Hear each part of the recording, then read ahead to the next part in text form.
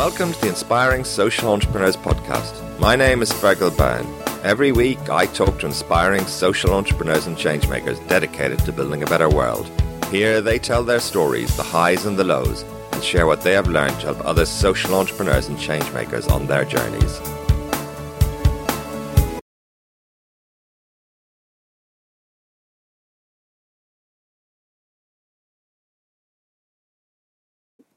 I'm very pleased today to welcome Anne Bowie to the podcast.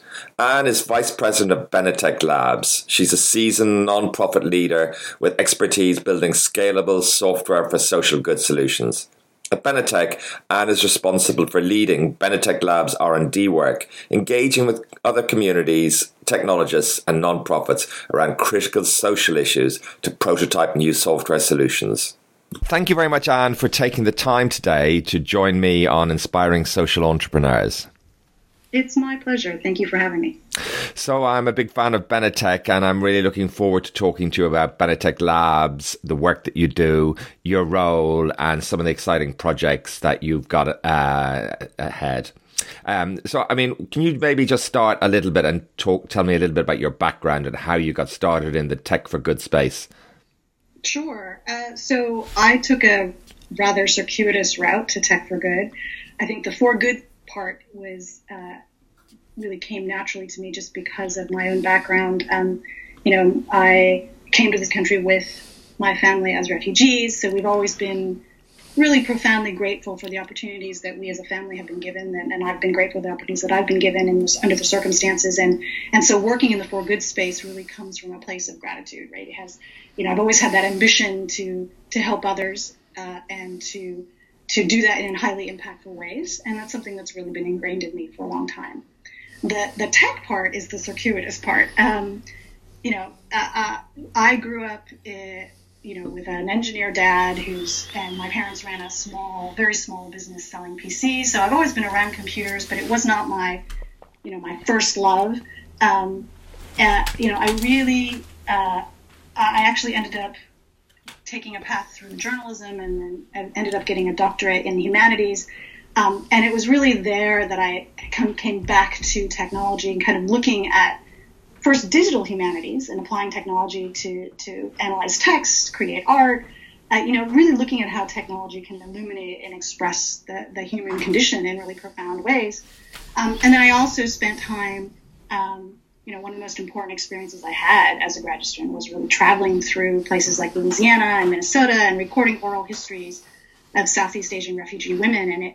And it's really then I really began to think through how technology could be applied to improve and not just illuminate the human condition. And so, for those particularly who are the most vulnerable and least privileged among us. And so my career kind of went from that digital humanities to digital nonprofit work in scientific research and publishing. And here we are now at Benetech doing software for good. Great. So, can you talk a little bit about what Benetech Labs does and where it fits in Benetech and some of the projects maybe that you've got at the moment? Sure. So it might be helpful first to just do a quick overview of Benetech itself, and then we can talk about where the labs fits into that. So Benetech is a software for good nonprofit. That is that our mission is to empower communities with software for good, and we really go where markets traditionally fail. That's actually one of the criteria for the places that we go. So where markets would fail, but where technology can still really be a big lever for change. Benetech Labs is the R&D arm of Benetech. So while much of Benetech is focused on operationalizing and working on products that are at scale, Benetech Labs is where we really do the prototyping and experimenting. Looking for high-impact products that we think will be the next thing for Benetech to take to scale. And we do that through a couple of really important lenses. And one of those is that inherent in the idea of scale is also the idea of communities. So we do something that we consider ecosystem engagement. We can talk about that a little bit later if you like. We do it through the lens of system change, right? So it's not just about product but it's also about how that product plays a role in creating a larger system change in an ecosystem. Great. So I'm just slightly picking up a kind of reverb, some strange sound there, and I'm just wondering what we can do. Maybe, yeah, you're quite close to the computer now. I'm very close. You know what? There may be a hum in my office, so let me step out of my office to a different room. Sure, that's absolutely fine. We've got, yeah. Thanks, Anne. Okay, let me try that. Yeah. Bear with me. Yeah. Let's see if it gets any better.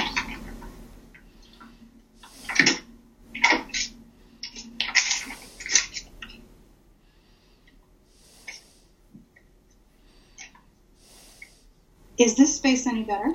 Yes. Yes? Okay. It's a lot better. Let me turn on a light.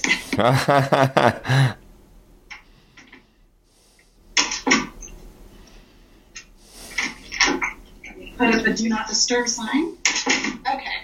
All right. So does that still sound better? Yes, definitely. Great. Okay. Definitely. Now, where were we there? We were talking about Benetech Labs. Okay. Yes. So, can you tell me how do you actually identify the projects of interest, and what are some of the factors that you take into account? How do you evaluate which projects look the most interesting? And can you talk a little bit, I guess, inherent in that how you think about impact? Sure. So we evaluate the projects that come in. Well, let me start first by saying where they come from. We get ideas from a whole variety of places.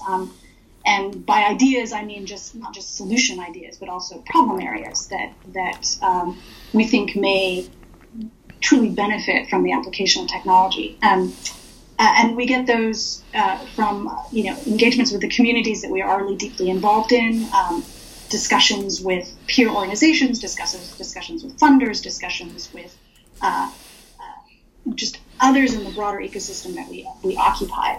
So there's never a shortage of ideas. And then we think through them we have a rubric that we apply, which is a 15-point rubric, which sounds like it is a heavy instrument, but in fact is really just a way for us to think through all of the components of an idea before we decide whether we should invest a little more time into it. And that ranges from everything from just a general evaluation of impact to mission fit, fundability and sustainability, whether there's an exit strategy, whether we have the right internal champion, whether there's a community that we can access and be able to leverage. There's just a range of components that we need to address. And those are all weighted, and then we score the ideas. Yes, right. And the score is not meant to be the end-all, be-all say of whether or not we would invest in something, but it gives us a way of thinking through and comparing those ideas. Right. Now, I think very often we tend to think of, technology as a silver bullet. New technology, it has this amazing potential. We're used to bright, shiny objects that arrive, and new technologies, or whether it's Instagram or things like that, just that suddenly are there and change our lives. Presumably. Here we're talking. It's these are technologies which are applied to, as you say, particular problem areas, and they need to be in a certain context, a certain environment, and it's a lot about people. Absolutely, I couldn't have said it better. It's a lot about people, and I like to say that technology is really 20% of the problem, right? That in fact it is the means to the end, and that when we think about a problem, we're the technology solution is only a component. And this, I think, is actually something that's important to think about as we think about the tech for good sector, generally speaking. Tech is so ubiquitous now, and we joke around here that we should sort of drop the tech part of tech for good, because really it's for good, and tech is so ubiquitous that it's part of the formula in almost every case. And that's an important trend. And, I think when we started labs, which is approximately 3 years ago, what we were really doing was instantiating a process that Benetech had for a while and really just formalizing it. And then we saw and have seen more of these labs crop up in nonprofit settings and civil society organizations. Organizations that would never have traditionally said that they were software organizations or technology organizations, but who found themselves now facing the reality of wanting to, and in some cases needing to, build and maintain technology. And that, I think, is an important trend to pay attention to, because it means that the way that we as a community support each other and are supported needs to change. Absolutely. And technology is, I used to say, pervasive, but it's certainly in the headlines at the moment. And the big technology companies are coming in for a lot of criticism, a lot of questions being asked about, how they operate, the data, the fact that, that all these free services we get actually do come with a price, and the question about, I guess, who benefits from these systems ultimately, in the sense that, under one perspective, you can see that, a small group of investors from Silicon Valley, maybe, and yet these are massive platforms with, hundreds of millions of users in many cases. So I guess it's important to be able to talk about situations where technology is really making a difference and really making the world a better place. I'm just wondering whether one or two technologies that you've worked with that you'd like to talk about. Well, you raised such an interesting point, and I think it's really worth emphasizing that point, that the flip side of that tech ubiquity is the increasing suspicion of tech, right? Particularly in the last year or so, where issues of privacy, security, the issues of how that tech is implemented, who makes those decisions, and understanding the implications and ramifications of that application are in the headlines. So it's important for us to really think about the ethics of tech, and I think it's not something that we think about enough. I'm reminded of a really interesting moment here in the Valley where there was a startup company that came under fire for, as you can imagine, all kinds of unethical behavior, and there was a blog post that was that made the rounds that said, there was a time when software developers were required, who took a 4-year degree in computer science, were required to take a course on ethics, or required to look at ethics. And I thought about that, and I said, and I talked to all the software developers I know, and of course none of them had taken that course. And this blog post was sort of pointing to the boom in the production of tech workers through things like, boot camps, and saying, well, we really should talk about tech ethics in those boot camps. And I said, great. But if there's a myth out there that the ethics has been taught as part of a 4-year university approach, or sort of traditional approach, that myth should be shattered as well.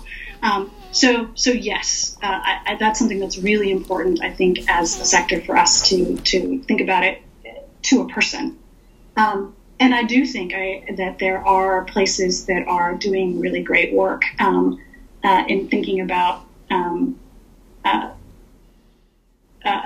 how we impact the communities that we are in with technology. So digital democracy type organizations that go in and help communities with their data, but then turn that data over to those communities to use as they will, and are more additive than they are extractive.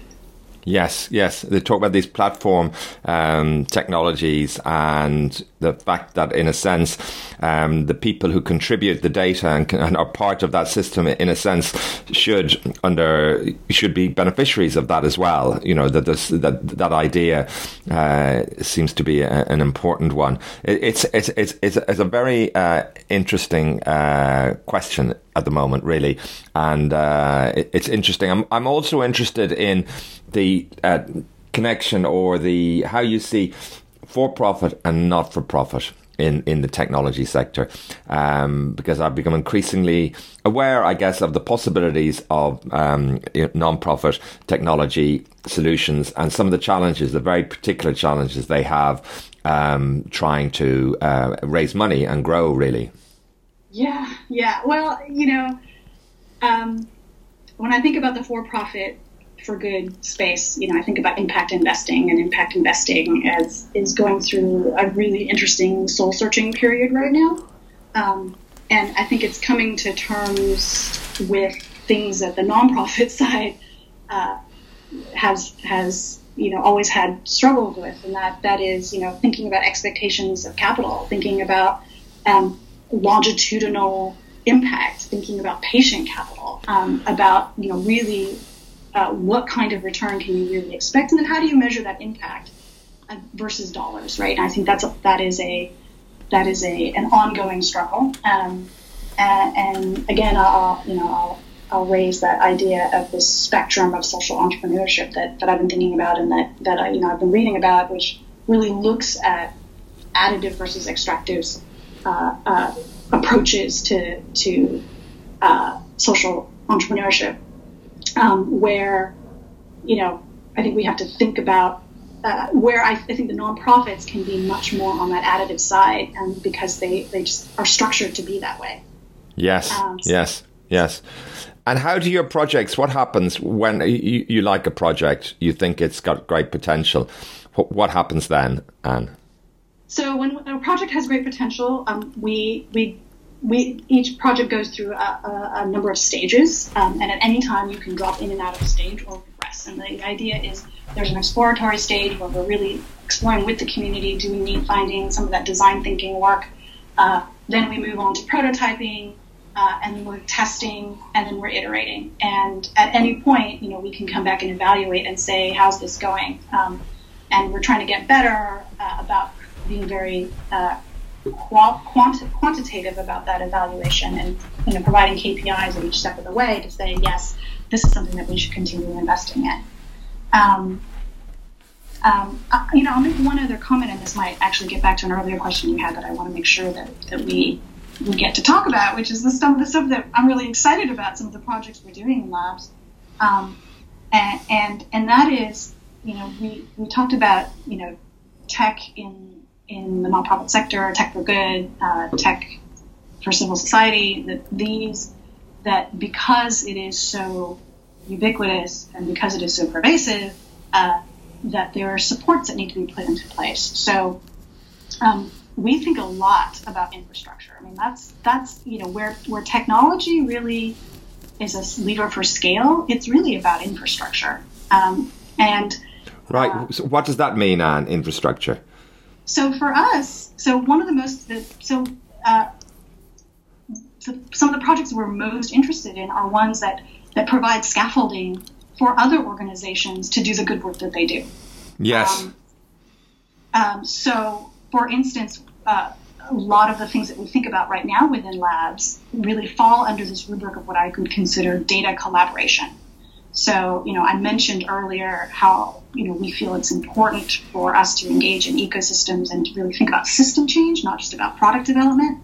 And that means that one of the things that we have seen again and again and again is that in order to support organizations, particularly smaller organizations that are doing great work, you have to provide some scaffolding for them to collaborate with each other, to bring collective impact to the fore, because any individual organization may not be able to see the role they play in the larger collective impact, which is really what we're all after. And so, for instance, one of the projects that I'm really excited about and has got a lot of momentum right now is something that we're calling ServiceNet. which is a project to really allow organizations that provide services to people who need them, who provide social services, health and human services, and organizations that provide referrals to those services, that really are the intermediaries that connect someone to those services, give them the opportunity to collaborate on their data about those services so that those services are more visible to everyone. And we can talk about that in more depth if you like. Yes, it's very interesting you say that. I've spoken to several social entrepreneurs over the years involved in these kinds of technologies, which are, foundational and extremely important. And they have noted the challenge raising capital for these kind of projects, that the way the impact investment market, the way investors look at things, it's quite hard to be able to point to the kind of benefits, the kind of impact and the kind of returns that they would understand when you're actually supporting an ecosystem in that way. Absolutely. Yes. We all have theories of change, but when your theory of change goes through a community so that you are basically amplifying another organization's work, measuring outcome becomes that much harder. So while we believe very strongly in technology as a scalar because it can provide that scaffolding for those communities to do more, it puts an additional burden on that impact measurement process. So it just becomes exponentially harder. Yes. It's exponentially more difficult to find funding. And, you mentioned earlier kind of the shiny technology effect, right? And even though there's suspicion about technology, we have found in the funding, on the funding side, there's still that desire for the shiny bauble versus the kind of more boring but highly impactful, plumbing that goes underneath the house, right? So it is a struggle. Yes. It's interesting that in the Financial Times today, there's an article which says, "Why can't San Francisco's tech culture solve the city's social problems?" which talks to this point. It's a very interesting one. How would you characterize the lay of the land at the moment in terms of the kinds of projects? I hear that funding a challenge for every social entrepreneur. I understand that it's a difficult time at the moment for tech for good, particularly for non-profits. Maybe you're seeing the projects, I guess, in terms of their technology and potential, maybe less in terms of the funding. But I'm just wondering, are there one or two things you could say to characterize how you see the market at the moment? Yeah, so we talked about this a little bit already, and I think that I feel like we're at an inflection point, and that inflection point really comes down to understanding the way that funding. So what's the best way to put this? Understanding the way that funding has to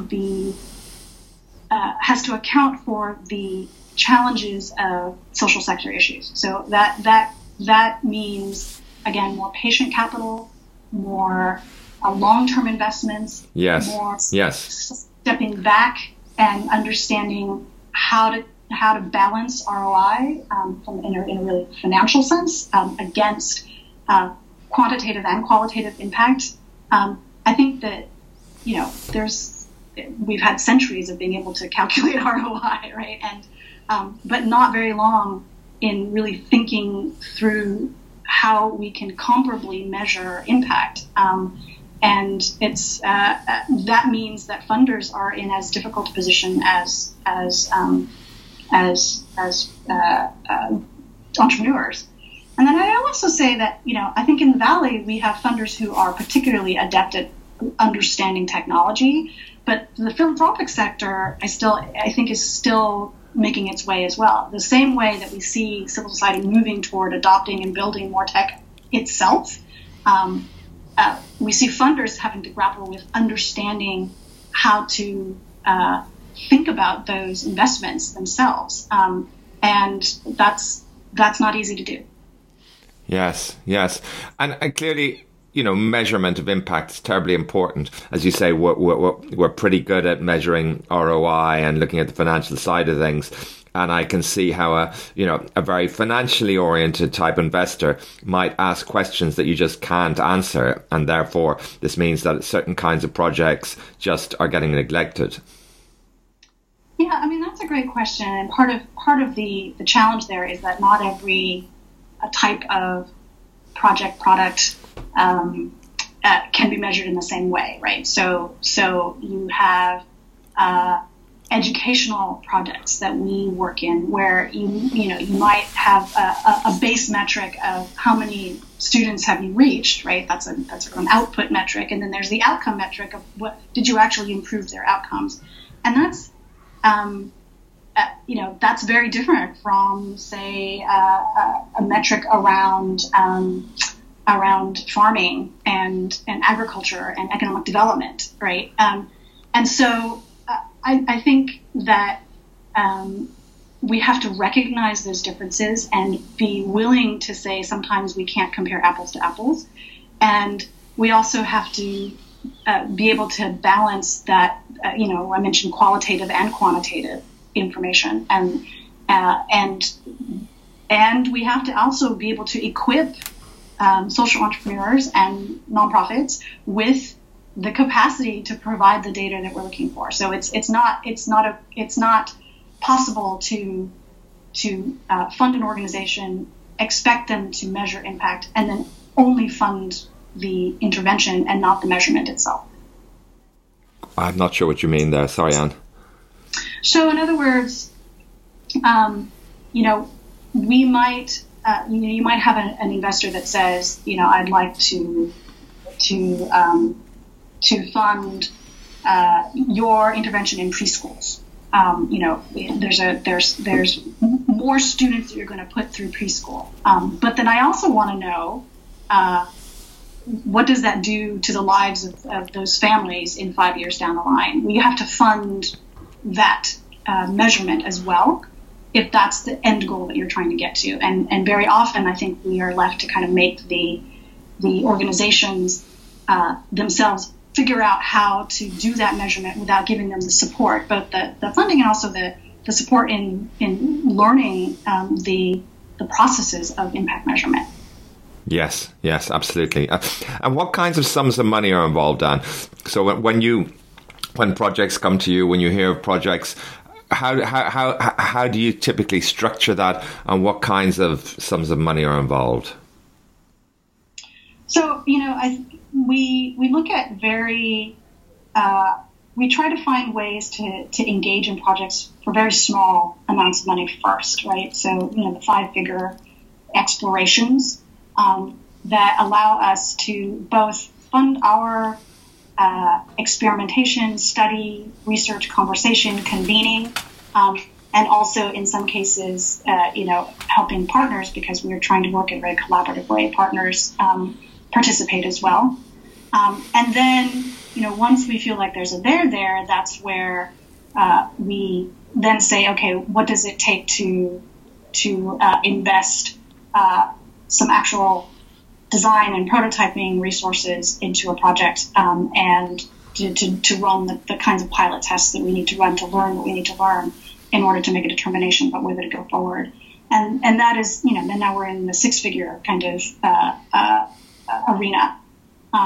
When I look at around the space at comparable labs and look at what folks are investing, comparable labs, and I should say tech for good startups, and look at what folks are investing in that sort of mid-tier space, then we're looking, at $1, $2, $3 million a year to really dig into something and then prepare it for scale.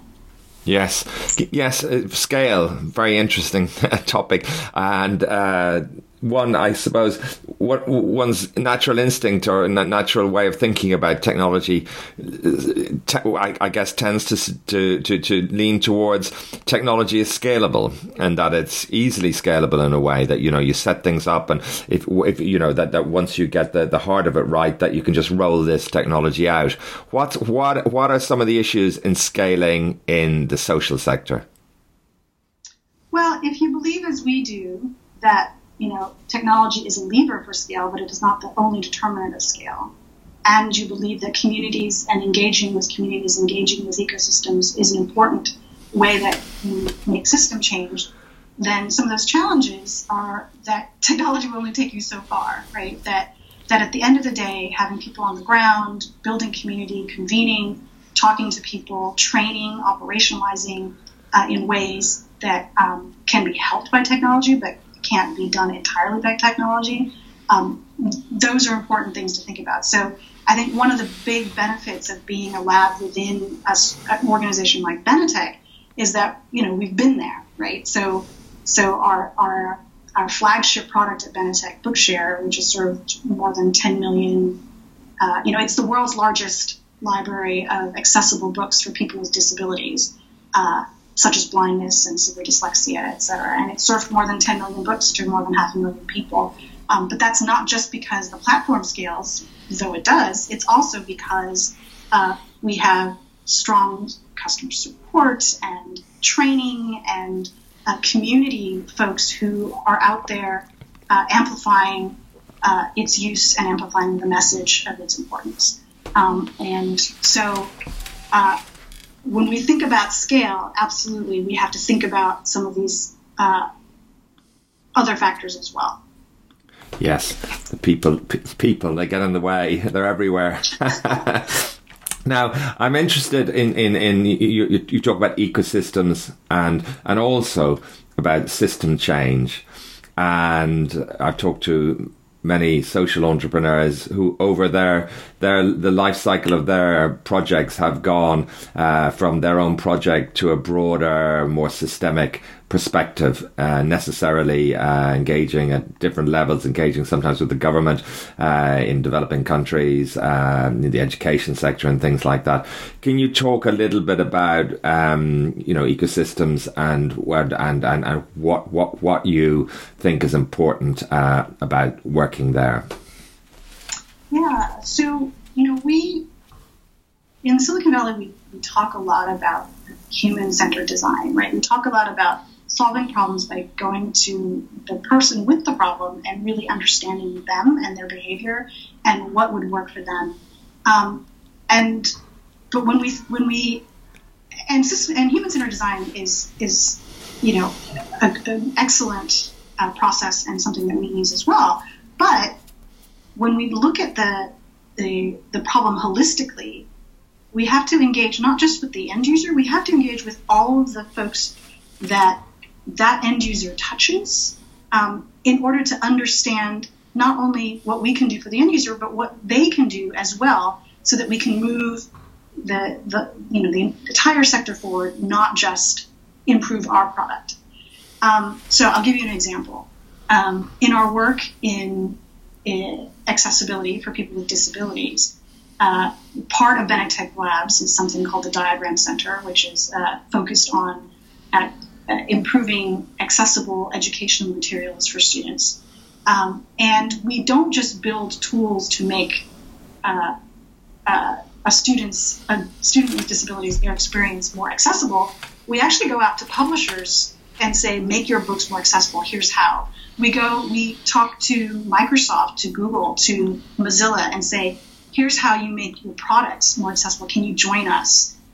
Here's more information. And if there's any way we can help, you can help us. So we know that we're not the only technology that's going to touch that person. And if we only work and focus on our own technology, there's no way we could have the resource to really change that person's life as fundamentally as we would if we both built a product and engaged with the rest of the community. So, For something like ServiceNet, the project I explained earlier, what we're doing is saying, look, anybody who has a need may go through a variety of different means to get at that need, right? So let's take an example. We talk about here, a persona we call Maria, who is a single mom, has 2 kids, a 10-year-old daughter, 17-year-old son. She finds herself in need of shelter. She's recently lost their home. She finds herself in need of shelter one night. And she does what many of us do. She pulls out a smartphone and does a search. She comes up with a couple of shelters. She calls the first one. It's 8 o'clock. It's too late. They're already full. She finds a second one, tries to call them. There's no answer at that number. She says it's not too far away. She makes her way with her family to the shelter, finds out that they can't accept her.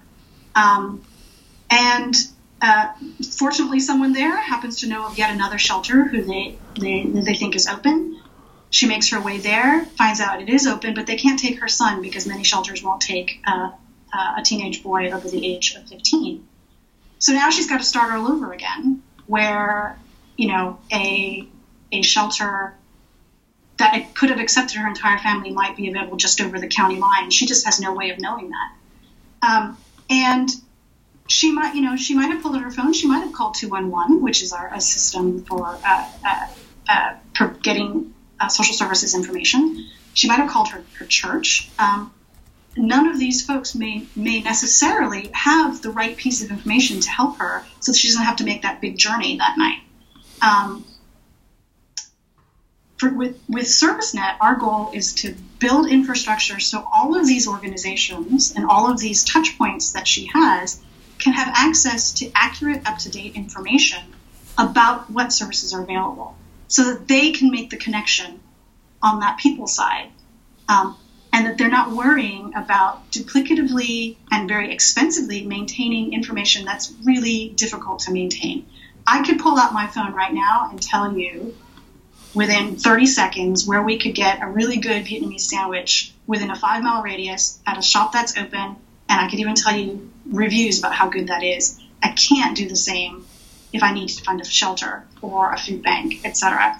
And fundamentally, that's a data problem, and it's one that's been solved. It's an infrastructural data problem. We can solve that infrastructural data problem that allows the entire ecosystem to bloom.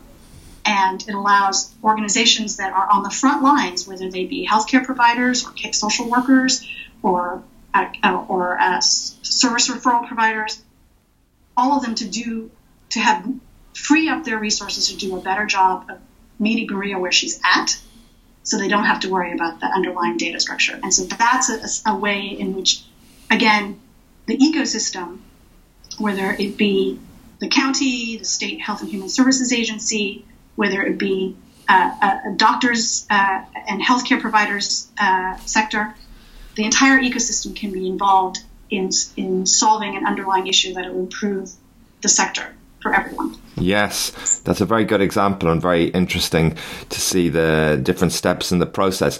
Is that something I suppose you could call data for good? Because something that I've been coming across a little bit, that in many situations that provision of basic data or putting together a set of data about, in this case, as you say, care centres and things like that, but that is a kind of foundational step for many other processes within social change.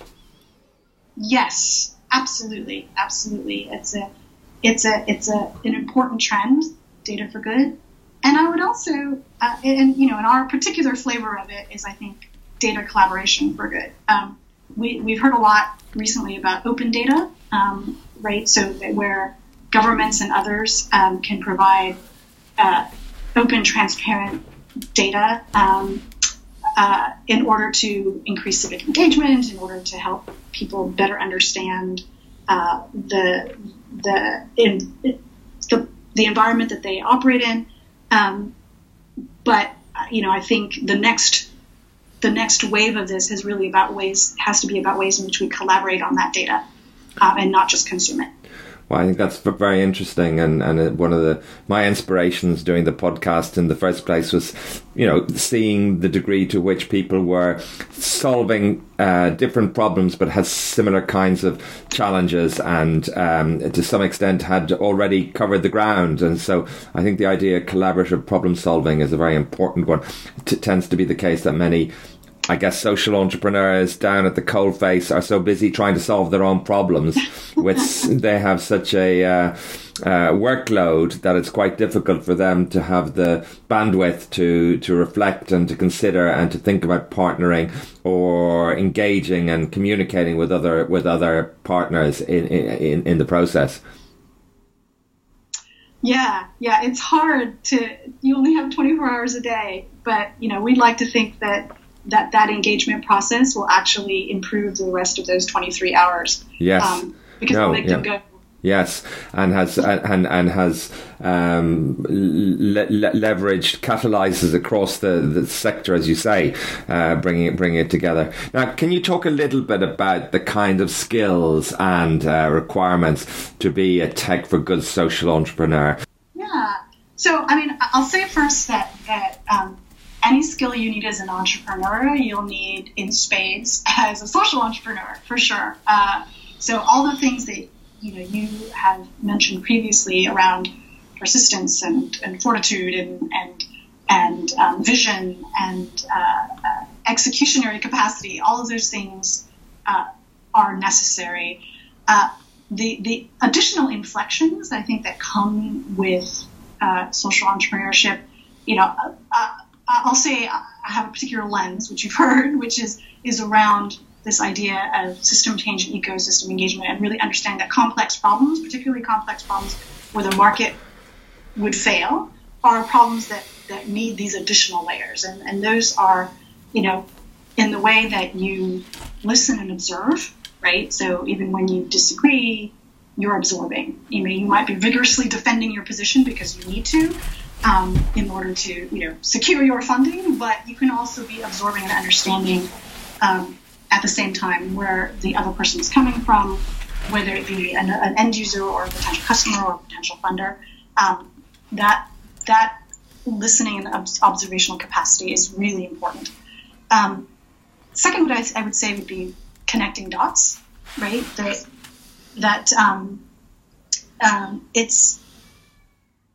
a two-step process. One, you have to see all the dots that need connecting, right? You need to understand really complex systems very, very well. And then you need to know how to connect those dots, and then how and where those dots are failing to connect, finding those gaps, because those are the gaps to be addressed. And you're going to find as you evaluate your business that those gaps are the places where your highest risk is, and it's not always easy to see them unless you step back and can see that entire forest for the trees. And the third thing is, goes hand in hand with that, persistence and fortitude section, which is, I would say that, fail fast is one of those mantras of Silicon Valley. Learn to fail fast, learn to fail fast. And the flip side of that is, you learn to fail fast in order to succeed fast, right? To succeed quickly. In social entrepreneurship, I would say that you have to figure out how to fail fast, but in the face of really slow success, you may not know. Whereas if you're a startup that's a for-profit startup that's, you may know within 6 months, a year, you may have had a dozen failures and figured out, whether or not you're going to go forward. You may not know that in 6 months to a year as a social entrepreneur. Your ability to read the tea leaves when they're that much farther away has to be that much better. And that's very challenging. Absolutely. It's a big requirement, and yet the results and the impact are so tremendous. The possibilities are tremendous. Are you seeing more ideas, more entrepreneurs, social entrepreneurs in this space? Generally, just more. Yes. I I do, and I think part of that is just because the term social entrepreneur is broad enough, and more people are laying claim to it. And I think that's actually a good thing, right? That particularly as we're seeing again the spectrum of organizations that can be anything from a B Corp to a public benefit corporation to a full nonprofit. This whole spectrum of organizations are really taking up the mantle of for good, which is great, and can only help, I think, accelerate the recognition for that need for infrastructure and impact measurement and all those other factors that we've been talking about today. Absolutely. And what are your aspirations for the future and for Benetech Labs? So I have great. I'm really optimistic about some of the projects that we are now working on. ServiceNet is on my mind because we have so much momentum. We received recently funding from Kaiser Permanente. We are partnering with the Open Referral Initiative, with United Way, with counties and 211s. We're just really excited about that project, and I think it's a reflection of where we want to be, which is on the cusp and then moving into where we can measure big impact at scale and have that impact at scale. And then also more collaboration, more models for community-driven social entrepreneurship, rethinking how funding flows so that those models for community-driven social entrepreneurship can flourish. I think that's a future that's not too far away and one that I'm really excited about. Great. Well, I wish you the very best of success, Anne, with your projects and with Benetech Labs. And thank you so much for taking the time to talk about all the great work that you're doing today. Thank you. This was a really enjoyable. Thank you for listening to the Inspiring Social Entrepreneur podcast. I hope you found this interview inspiring. Please make sure to visit www.inspiringsocialentrepreneurs.com and subscribe to make sure you don't miss any future podcasts.